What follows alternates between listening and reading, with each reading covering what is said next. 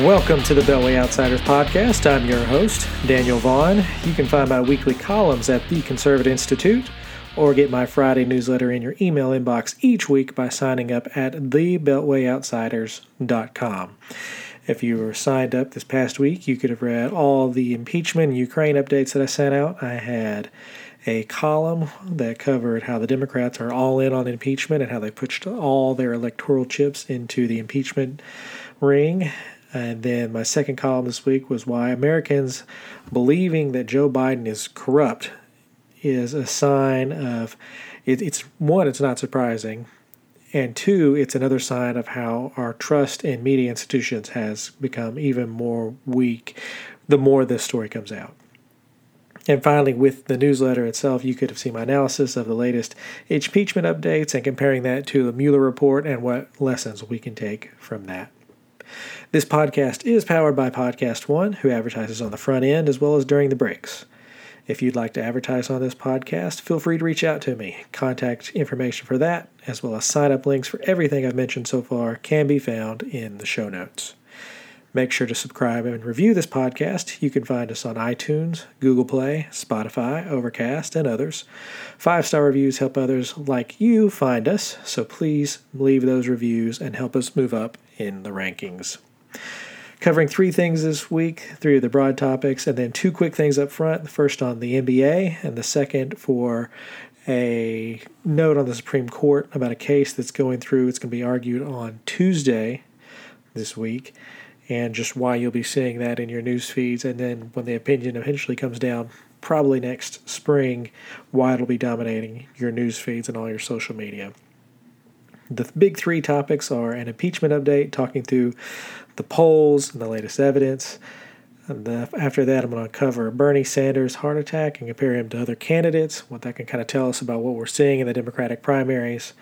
And then I'm going to wrap up with Facebook and Mark Zuckerberg and some leaked audio clips from The Verge, who got some leaked footage out of Facebook and Mark Zuckerberg, and it's pretty telling stuff. I'm going to play 2 clips from their trove that they pulled out, but I'm going to link to the rest of it, and if you're curious, I do recommend going in and listening to that because it's quite revealing. So, this week, starting out with the NBA and the Supreme Court case, like I said, the first thing, the note I wanted to make on the NBA is that if you haven't seen it, the story is that Houston Rockets general manager Daryl Morey made a comment of support for the Hong Kong protesters in China. In Hong Kong, you may have seen some of the reports of all the uprising and all the people in the street protesting from all the egregious abuses that China has been sending them through. They've been literally kidnapping people just disappear in the middle of the night. And part of the protests have been about changes in laws that the people in Hong Kong have just been irate about, and understandably so. And so Daryl Morey, who's general manager of the Houston Rockets, and the Rockets are one of the most popular franchises in China. They used to have Yao Ming on their team, who is the most popular player that China's ever produced. Anyway, Morley commented, and he just tweeted out general support for the Hong Kong protesters. And this caused a massive uproar. The next thing you know, China is boycotting the Rockets and pulling all sponsorships and pulling them off the air. And all of a sudden, the NBA is embroiled in a big deal with China. The NBA has been pushing for years over there, trying to get in inroads and other things, making a lot of money with the gigantic fan base that they have over there. And instead of supporting Morley, the NBA took the most cowardly act that was possible. They not only didn't side with Morley, they leaned on him to apologize. His latest statement, it's not really an apology, but he talks about there being 2 sides to the coin, which there isn't in this case. China is just a corrupt regime. But beyond that, they leaned on other players in the league, people like James Harden, star of the Houston Rockets. And all of a sudden, he's issuing apologies for Daryl Morey. And so you're just sitting here and you're looking at this and you're saying, why would you do this? I mean, on the NBA's thing, the reason that they're doing this is that they want all this money. But they like to espouse how progressive they are in every way. And here they are going out of their way to help out a murderous regime. This is the same NBA who, when North Carolina started passing the bathroom bills, when the transgender bathroom bills, they threatened to remove all-star games, and the players and all these executives were irate about that. You've heard other coaches and other players and executives in the NBA blast different states for passing abortion laws. And yet, when push comes to shove over China, they're sitting here siding with a police state, a literal communist police state that's jailed and murdered millions of people. So it's a bad day for the NBA. And I watch the NBA. I love basketball and watching all of it, but it's bad to see for this sports league. It's one thing for it to pretend to be woke or progressive. It's quite another for it to just toss all of that aside and start supporting China. This is, in a way, it's exactly like the NFL anthem protest. It's the NBA leaning on players and trying to get what they want. The NFL did this too with Colin Kaepernick and a lot of others trying to prevent those anthem protests from happening, and they did so, and they got blasted for doing that. And the NBA is doing the exact same thing here, and they deserve to be blasted even more. When the NFL did this, they tried to hide behind patriotism and not bowing when the anthem was involved. Well, there's really none of that here. The NBA doesn't have any real defense other than they just have a lot of money and resources tied up. So it's disappointing to see the NBA do that, and I hope they change course and support morally and, in the end, support all of the protesters in Hong Kong. So that broke late as I was getting ready to record this, and I wanted to cover that. And the second thing I want to cover real quick before jumping into the main topics this week, the Supreme Court is hearing a case over discrimination and whether employers can fire people for two bases. The first is whether or not they can fire people who declare that they are gay. And the second thing is firing people on the basis of whether or not they claim to be transgendered. And the key here the cases involved here have less to do with gay or transgender rights and more about how to interpret the Civil Rights Act, and specifically sex discrimination. So you're going to see a lot of people talking about this case in the coming days, weeks, and months because the actual arguments are coming up, and then they're going to eventually have to decide the case. And what you really need to know about what's happening in this case is that it comes down to a statutory interpretation of one word. In the Civil Rights Act, it is you're banned as an employer from firing a person on the basis of their sex. So this was meant to target discrimination against women, first and foremost. So if banning sex discrimination means an employer can't say, oh, we can fire you for any reason, but our specific reason in this case is that we're firing you because you're a woman or a man. It works both ways. An employer can't do that. That is sex-based discrimination. Well, what the argument is now is that the plaintiffs in these cases, there's two of them that have been combined, what they're saying is that sex-based discrimination also includes people who are gay, lesbian, or transgendered. And the interesting thing here is that all the parties involved agree that on a originalist reading of this statute, that's not how you can read it. Originalism is where you read the statute with the intent that the people who wrote that statute at the time had. So the Civil Rights Act was passed in the 1960s, and everyone widely agrees that there is no way that Congress, when they passed that statute, had transgenderism or gays and lesbians in their mind when they wrote this legislation. Just didn't happen. But if you read it on a textual basis and you ignore the past, there may be a chance that you can read these new understandings of the words in it just by looking at the text of the statute. So that's the tension at play here. There's a case where Scalia, in interpreting the sex discrimination statute lines in the Civil Rights Act, said that all you had to do in interpreting this was look at the statute. You didn't need to use originalism with this statute. You just had to look at the actual text involved. So that is the tension here. Do you read this statute and its interpretation as a form of originalism, or you read it as the people interpreted at the time that the statute was passed, or do you use textualism and just read the text? So it'll have less to do about whether or not you believe in rights for any single group in here and more about how you interpret a statute. So that's the big takeaway there. And I really don't have any idea how the court will go on this. We haven't seen any big case that I can think of where you have Gorsuch and Kavanaugh talking through these differences with this explicit statuting play. So it'll be real interesting when we go through arguments and see kind of where everybody is hinting about using their arguments in this case. That's where oral arguments will be really helpful because it'll tell us kind of where the court is leaning. So just when you start seeing it, just know there's more to this than just simple rights involved here. There's a question of how to interpret the Civil Rights Act, and that's the heart of this case before the Supreme Court.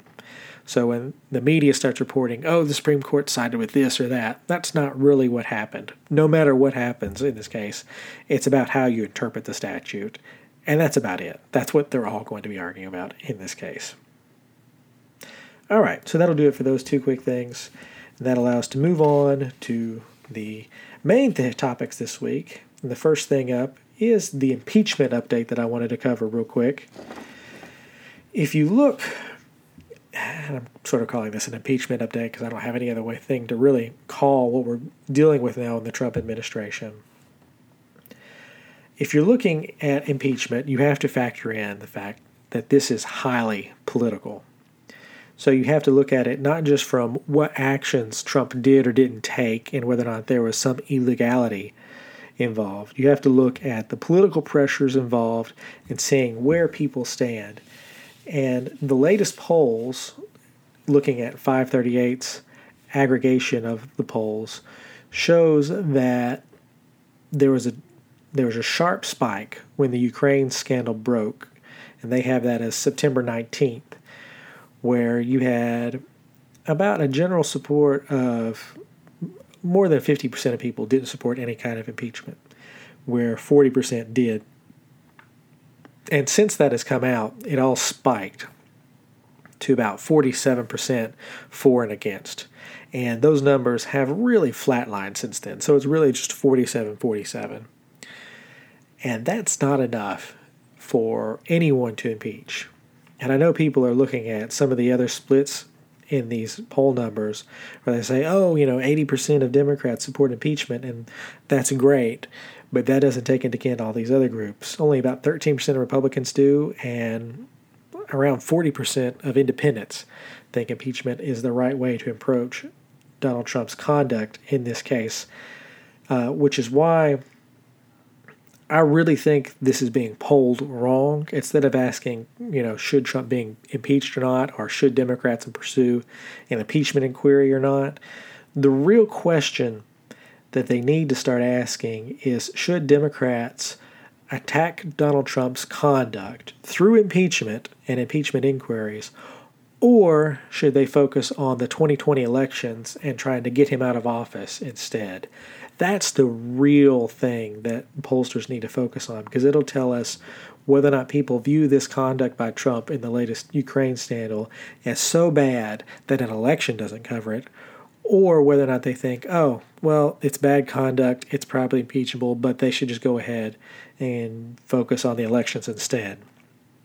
That'll tell you a lot more about what's happening here behind the scenes, because voters may say that they want to follow. The other thing that's happening with these poll numbers is that they're getting mixed in with people who support an impeachment inquiry and people who want an actual removal from office. Those are two different questions. You can support, investigating Donald Trump all day long, but saying that you want him actually removed from office as a result of that investigation is an entirely different question. And actual impeachment is very specific, and it's a very extreme thing to want.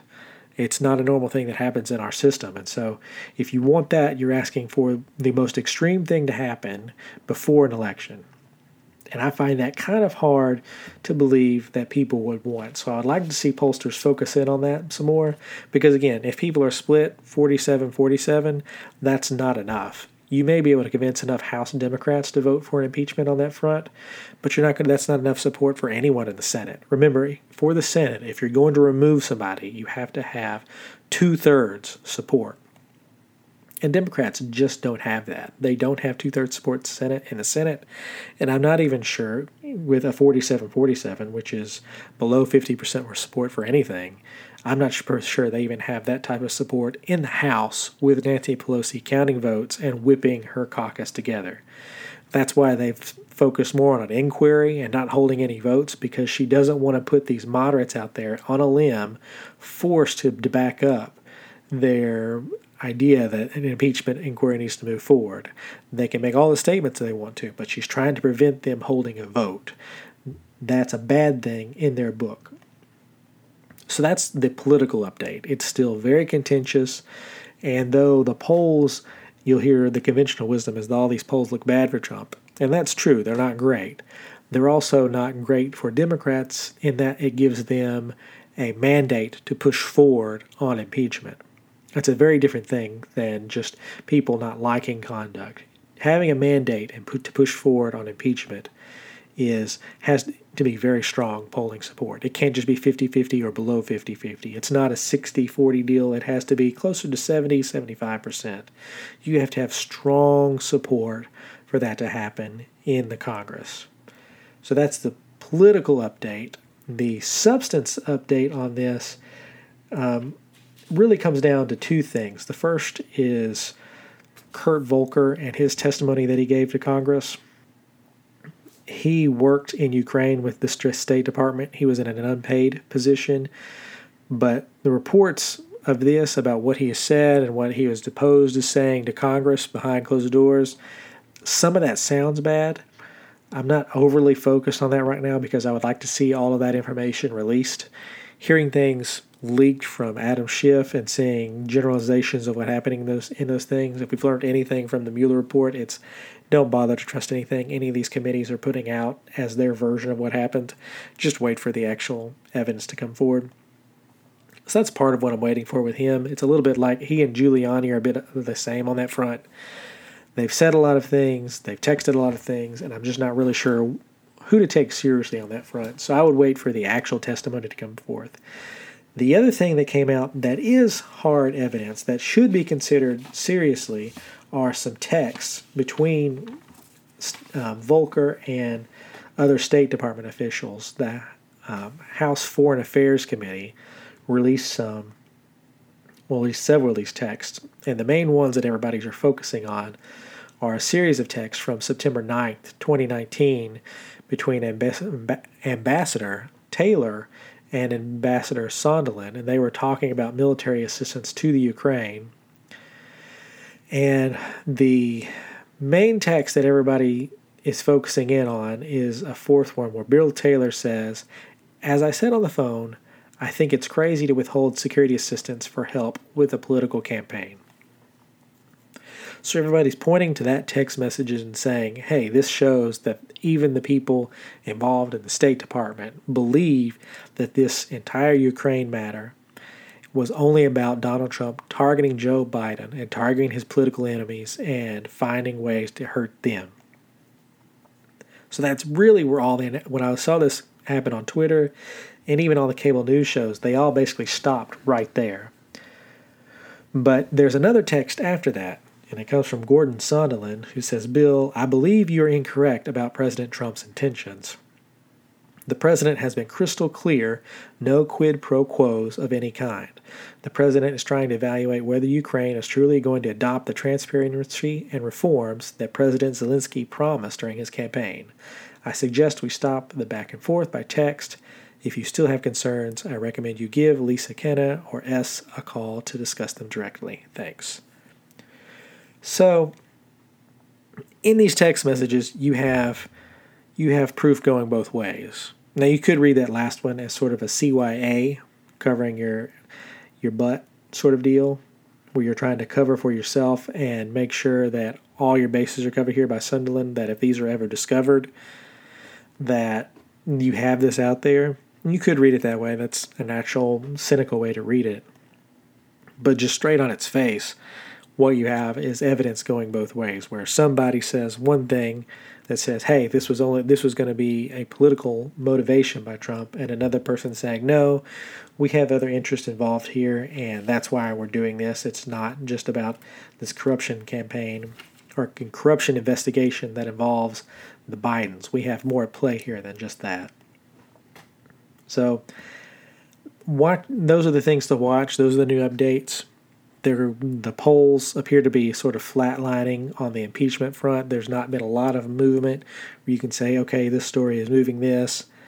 We do have another whistleblower, according to reports in the media, and I don't know how seriously to take that, because this one says that he has firsthand knowledge, but unless it's anything new, I don't know what else he or she would have to offer, because we have the readout of the phone call, and having another person just say, hey, these are my interpretation of the events that transpired, that's not overly helpful. We need to know what actually happened and not the people's thoughts of why they think something happened.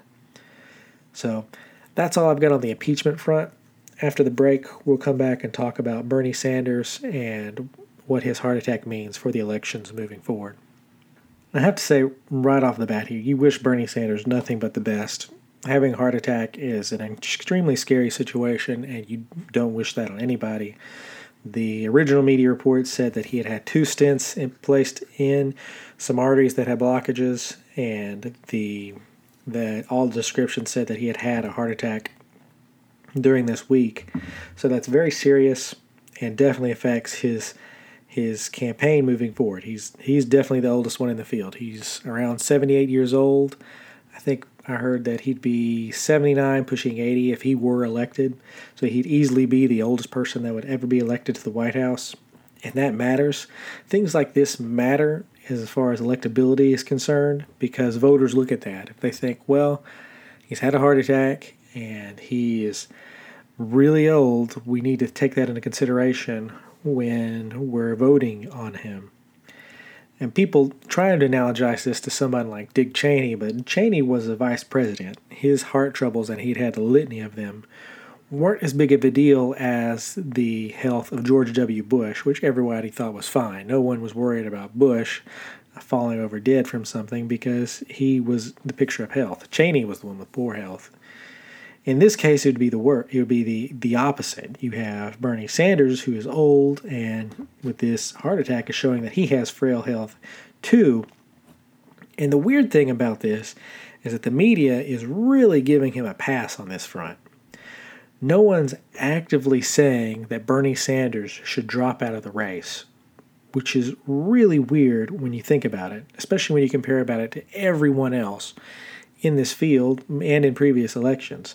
If you just think back to 2016, Hillary Clinton, everybody enjoyed on the right. There you had all these rumors involved with her health and about her having poor health and the time that she stumbled when she left a memorial service for 9/11. She just did that once, and everyone was all over her health and wondering whether or not they needed to have somebody step in for her. And Bernie Sanders is not getting anywhere near the amount of coverage of his health that she got. Or you can compare it in this race to Joe Biden. People attack him day and night for losing his mental faculties. Julian Castro, one of the candidates, attacked him in a debate, asking whether or not he had forgotten something that he had said in that debate. And so Democrats have hammered Biden at his age and health. And yet you're not seeing that same focus on Bernie Sanders. And the last comparison I would make would be to Donald Trump, because people have been trying to get rid of him through the 25th Amendment, saying that he's not fit to office because he's mentally ill. He's so narcissistic that it shows some kind of psychological break that makes him unfit for office. So you have all these instances of all these other old politicians being attacked again, and again for their health. And Bernie Sanders had a heart attack, and he's not getting anywhere near the focus that these others are. It's one of those things where it's a clear bias towards a certain part of the Democratic Party. And you can see this play out in another way, because Bernie sits in a specific far-left progressive wing of the party that the media is more than happy to protect. And you can see this not just in how they approach him, but also in how they approach Elizabeth Warren. I think the best example here is Saturday Night Live.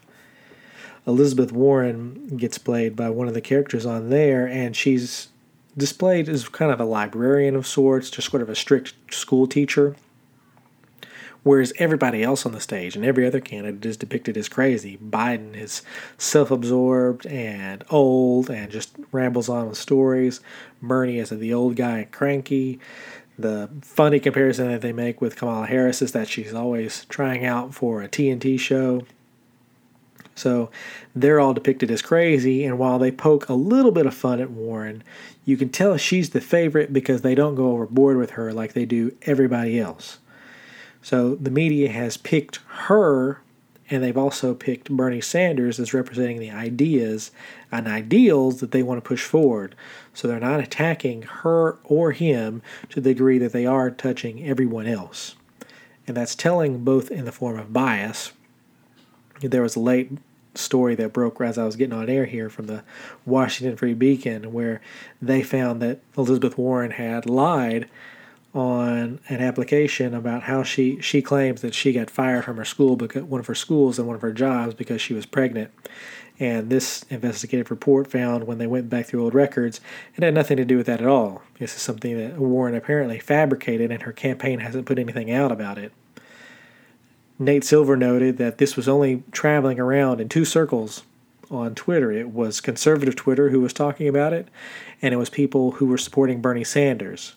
No mainstream outlet was talking about this breaking news story. No journalists were covering it, and no main news sites were even giving it any time. They'll cover anything else that's bad about Biden or anybody else, but they're not covering this story on Warren. So that's telling. This is telling us this is who they support and who they've chosen to support going forward. It's another way of showing bias isn't just on the Republican side of this, dealing with it. It's also on the Democratic side of the ticket, because the media is actively putting their thumb down to make sure that they're supporting certain candidates over others. And in this race, the candidate they're supporting is Elizabeth Warren. They're also helping out Bernie Sanders because they like his ideas. And it's just another way of how media bias works. After we get back from this last break, we'll cover the audio clips of Mark Zuckerberg and what they tell us about him, Facebook, and government regulation as a whole. Like I said before, these audio clips that I'm about to play are from The Verge. They gathered them and got these leaked audio clips from various meetings and different gatherings of Facebook officials where Zuckerberg was talking about various threats to Facebook, competitors, and the election, and just how all that interplayed with Facebook's end goals and how they would approach government regulation in the end. So there's two clips here. I'm going to play them back to back because they kind of cover the same deal, and then I'll walk through them after that.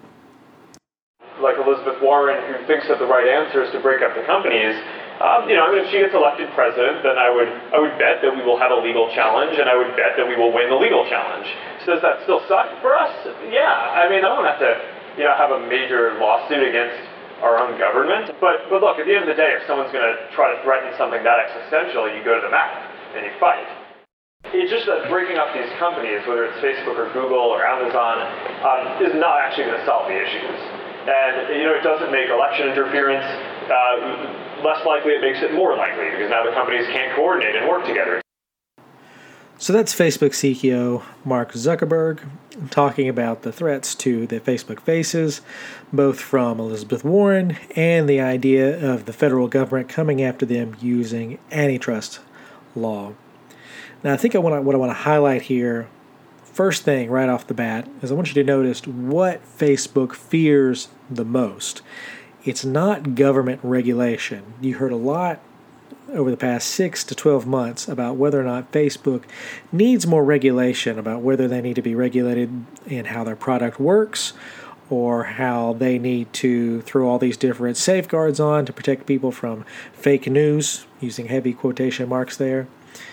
It's not that any of these threats exist and that Facebook doesn't need to fix a lot of this, but that's not what Facebook fears, and it's not what keeps them up awake at night. What keeps them awake at night is antitrust law.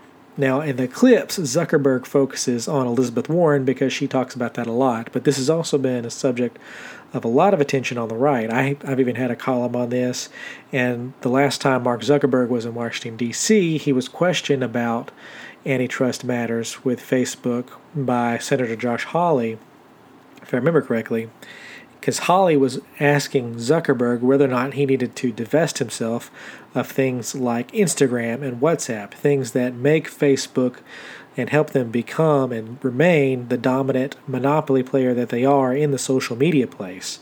And it's not just that they have a strong monopoly, it's that they've eaten up their competition. If anybody comes in and tries to compete with them, they've probably bought them out. So that's what Facebook fears more than regulation. They talk about regulation in a way that you hear a lot if you go back in time. The old adage is it's the Baptists and the bootleggers. There were two groups of people who really supported prohibition back in the day, who really wanted it banned and wanted it off the streets. The first were the Baptists, who obviously wanted alcohol banned for religious reasons, but the other people who wanted it banned were the bootleggers, the people who were selling the alcohol on the black market, because that prohibition made their product prices go up because it was so hard to get. So you had these people with really nothing else in common except for the fact that they wanted alcohol banned. Facebook is the bootlegger in this analogy. They want this regulation. They actively are asking for it because they know if they get it, it'll mean that they're the only players in town. They won't be able to, they'll use that regulation to choke off any other new competition by raising the compliance costs that it takes to get over that regulation, to make it so that they're the only ones who can afford to stay in business. So all these other companies, if you try to start up and create your own social media company that targets Facebook and starts beating them, they want to use these new regulations as a means of raising the costs for you to exist as a social media company and making sure that they have no other competition. So they want the regulation. What they don't want is antitrust to come after them. They don't want to happen to them what happened in the 70s and 80s when the federal government targeted AT&T and broke them up into all these various Ma Bell companies, where you had all these various regional telephone companies all broken up. Now, over time, we've watched a lot of these phone companies merge back together, but there's still more competition out in the field than there was beforehand, and it's brought about a lot of innovation and a lot of good. So what Zuckerberg is talking about here with all the other companies, they also fear the same thing. Google has basically designed their entire company to be able to survive an antitrust matter. Their parent Alphabet company, they've lined up all these various sub-companies that Google runs to basically be able to survive in the event that a breakup comes for Google. That's what they fear most of all, because a lot of them realize that they have become monopolies and they risk running afoul of these antitrust laws should anybody enforce them. And that's not just an Elizabeth Warren thing. That's legitimately something that's being talked about on the right as well, whether or not these things need to be strengthened in order to go after these companies. So if you're looking for a way to check Facebook in the future, don't look to regulation as the way, which a lot of Republicans are. Hawley is one of them, even though he talked about antitrust matters. Even he's looked at regulating these companies. Don't look to that. Look to use something like antitrust, which hits Facebook where it really counts and forces them to compete and not just buy out their competition. That'll do it for today's show. Questions, comments, or feedback, feel free to reach out to me in the contact information in the show notes, or reach out to me on Twitter at DVonCI. Look for my next column to come out on Mondays and Fridays at the Conservative Institute, and make sure to sign up for the newsletter. You'll get all my columns and other writings in your inbox at the end of each week. Thank you for listening to this podcast and making it a part of your day. If you liked or enjoyed it, make sure to send in those 5-star reviews to help us rise up in the rankings.